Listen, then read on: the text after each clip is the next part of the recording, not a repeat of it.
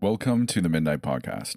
I'm Stories After Midnight, and the story we will be reading today is called The Taxidermied Child. It's from a collection of stories called E304 Sleepless Nights by Tobias Wade that you can actually get on Amazon. So if you enjoy these stories, consider supporting the author and letting him know by picking yourself a copy. And huge thank you to all my patrons who helped make this episode possible. Let's get going. Before this week, I would have told you that running the acquisitions department at the American History Museum was the best job in the world. Never a day goes by where I'm not learning something new, discovering lost artifacts, which force me to continually reassess my understanding of our rich culture. Most people don't understand how glamorous the work really is. You have to understand that our donations generally come from extremely wealthy families, each with long histories of their own and treasures which are passed through the generations.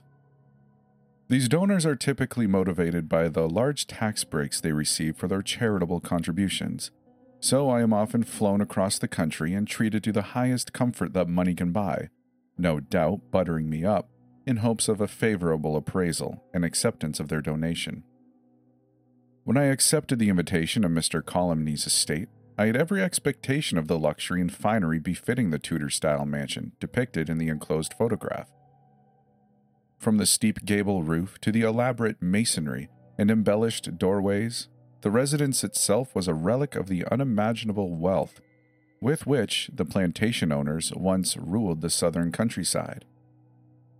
Mr. Columny was there to greet me at the end of his cobblestone driveway, hands in the pockets of his pristine white suit, a golden chain dangling from his breast pocket, silk around his neck, and a beige fedora with a roguish tilt. He might have stepped straight out of an oil painting from the era. He was gracious to help me with my bags and show me inside, incessant welcome and gratitude spilling from his mouth with a heavily accented drawl. I followed him from room to room, keeping careful tally of everything he was willing to part with. Dark wooden furniture from the West Indies, ornate Baroque chests of drawers, exquisite colonial paintings. He breezed by each of them, as though they were hardly worth the effort of describing. All the while he continued gesturing me onward, with an almost conspiratorial hush to his voice, promising a prize that he guaranteed was unique to his collection. Everything I saw was of impeccable condition, seemingly untouched by age or refurbishment, at least until we reached the worn wooden doorway where his intention was most fixed upon. Opening this with a flourish, he led me inside to a bare and dilapidated room.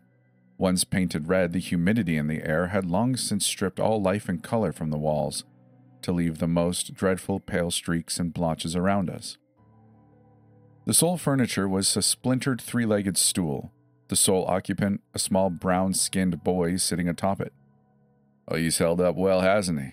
Mr. Columny said, puffing out his chest with pride. "They don't usually last more than a year, you know.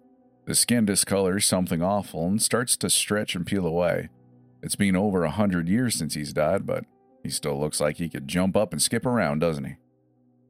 I'd never seen a taxidermied human before, and I didn't feel qualified to comment on the condition. He was right about how real it looked, though. I had the most unnerving feeling that the boy was looking right at me, and that if I were to turn away for a moment, I might find him in an altogether different position.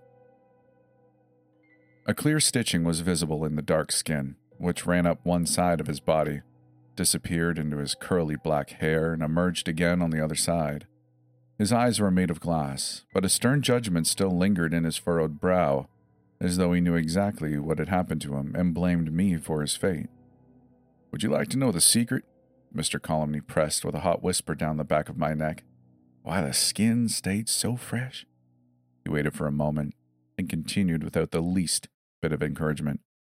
"Even modern taxidermists couldn't preserve someone this well, because they all make the same mistake. They all wait until the subject is dead to begin the tanning process."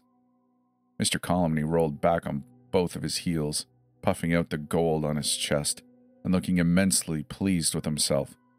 Then, to address the shock and disgust on my face, he added, "But don't worry, it was all perfectly legal. The boy was my family's property, after all. It's better than what could have happened to him. Now, wouldn't that be an interesting exhibit in your museum?"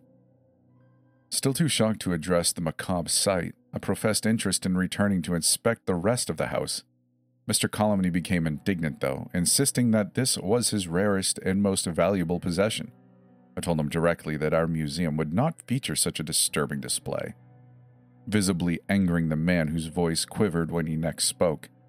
He told me that he would give nothing to any museum with such a selective view of history, and that I was no longer welcome in his house. I was only too happy to oblige, grateful for the cleaner air outside that vile room. I left Mr. Colomny on no uncertain terms and returned to my museum empty-handed, telling nothing of the incident and doing my best to put it out of my mind entirely. That should have been the end of it. But not a week later, I was in my office preparing for a meeting with Professor Horvat of New York's Natural History Museum when someone began to hammer on my door. Before I could welcome my unexpected guest, the door opened and I was confronted with Mr. Colomny once more. I don't believe he had changed his clothes since the day I had seen him last. His white suit was dull and stained with yellow sweat, his hair unkempt and greasy. Too surprised to protest, I backed away and made room for him as he entered my office, dragging a luggage cart behind him. The object on the cart was concealed beneath a white sheet, but by its size and shape I could easily guess that the boy was seated underneath. Mr. Colomny ducked back into the hall for a moment to ensure his discretion, then returned, closing the door behind. "What are you doing here? Get out! Get out!"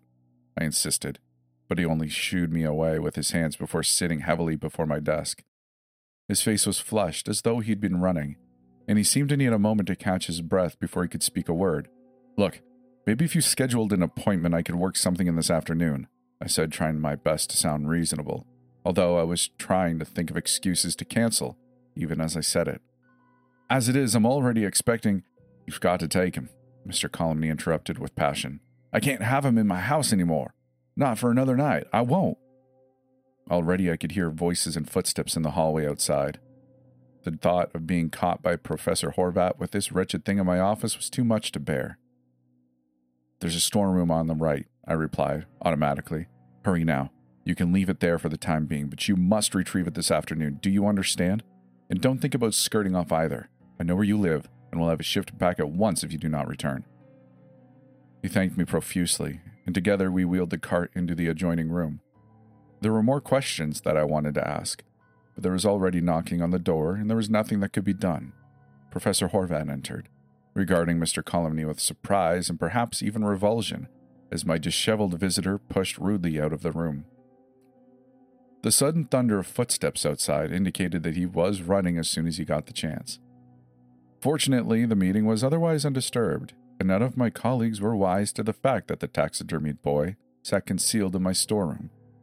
It was no great shock that Mr. Colomny failed to return that afternoon, but I was caught up with other appointments and didn't have a chance to dispose of the boy that day.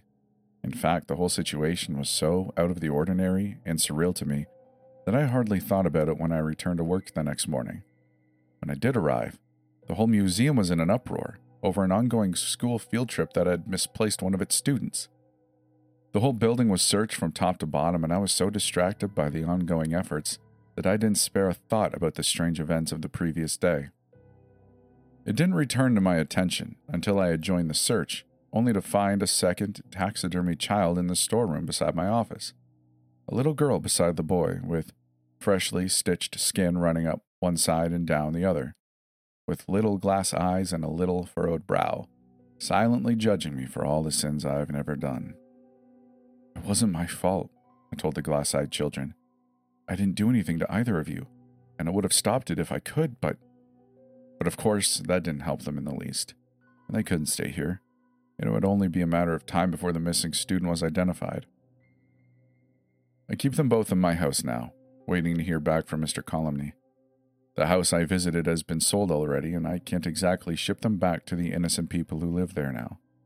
I know I should burn them, or bury them, or chop them up, or throw them in a lake. I know I shouldn't feel guilty for what happened to them, but I can't even hide them in the closet without feeling ashamed. Instead, the boy is sitting at my kitchen table, the girl propped up beside the dresser in my room. I didn't do this to either of them, but I know that if I treat them poorly, or ignore how they suffered, and I find a third has joined them one day, then that one will really be my fault. And that would be as bad as stitching them up myself. So I wish them good morning and good night. I read to them from the paper, and I keep the light on when they're alone in the room, and I wait for the day their brows are smooth and I catch them smiling again. That's it. I really hope you enjoyed this story. If you did, consider liking the video. If you're on YouTube, maybe leave a comment or do whatever you can do on the podcasting platforms. I'm not sure what your options are, but either way, I really appreciate you stopping by and listening to this episode. Huge shout out to my patrons who so generously support the Midnight Podcast. I really do appreciate it.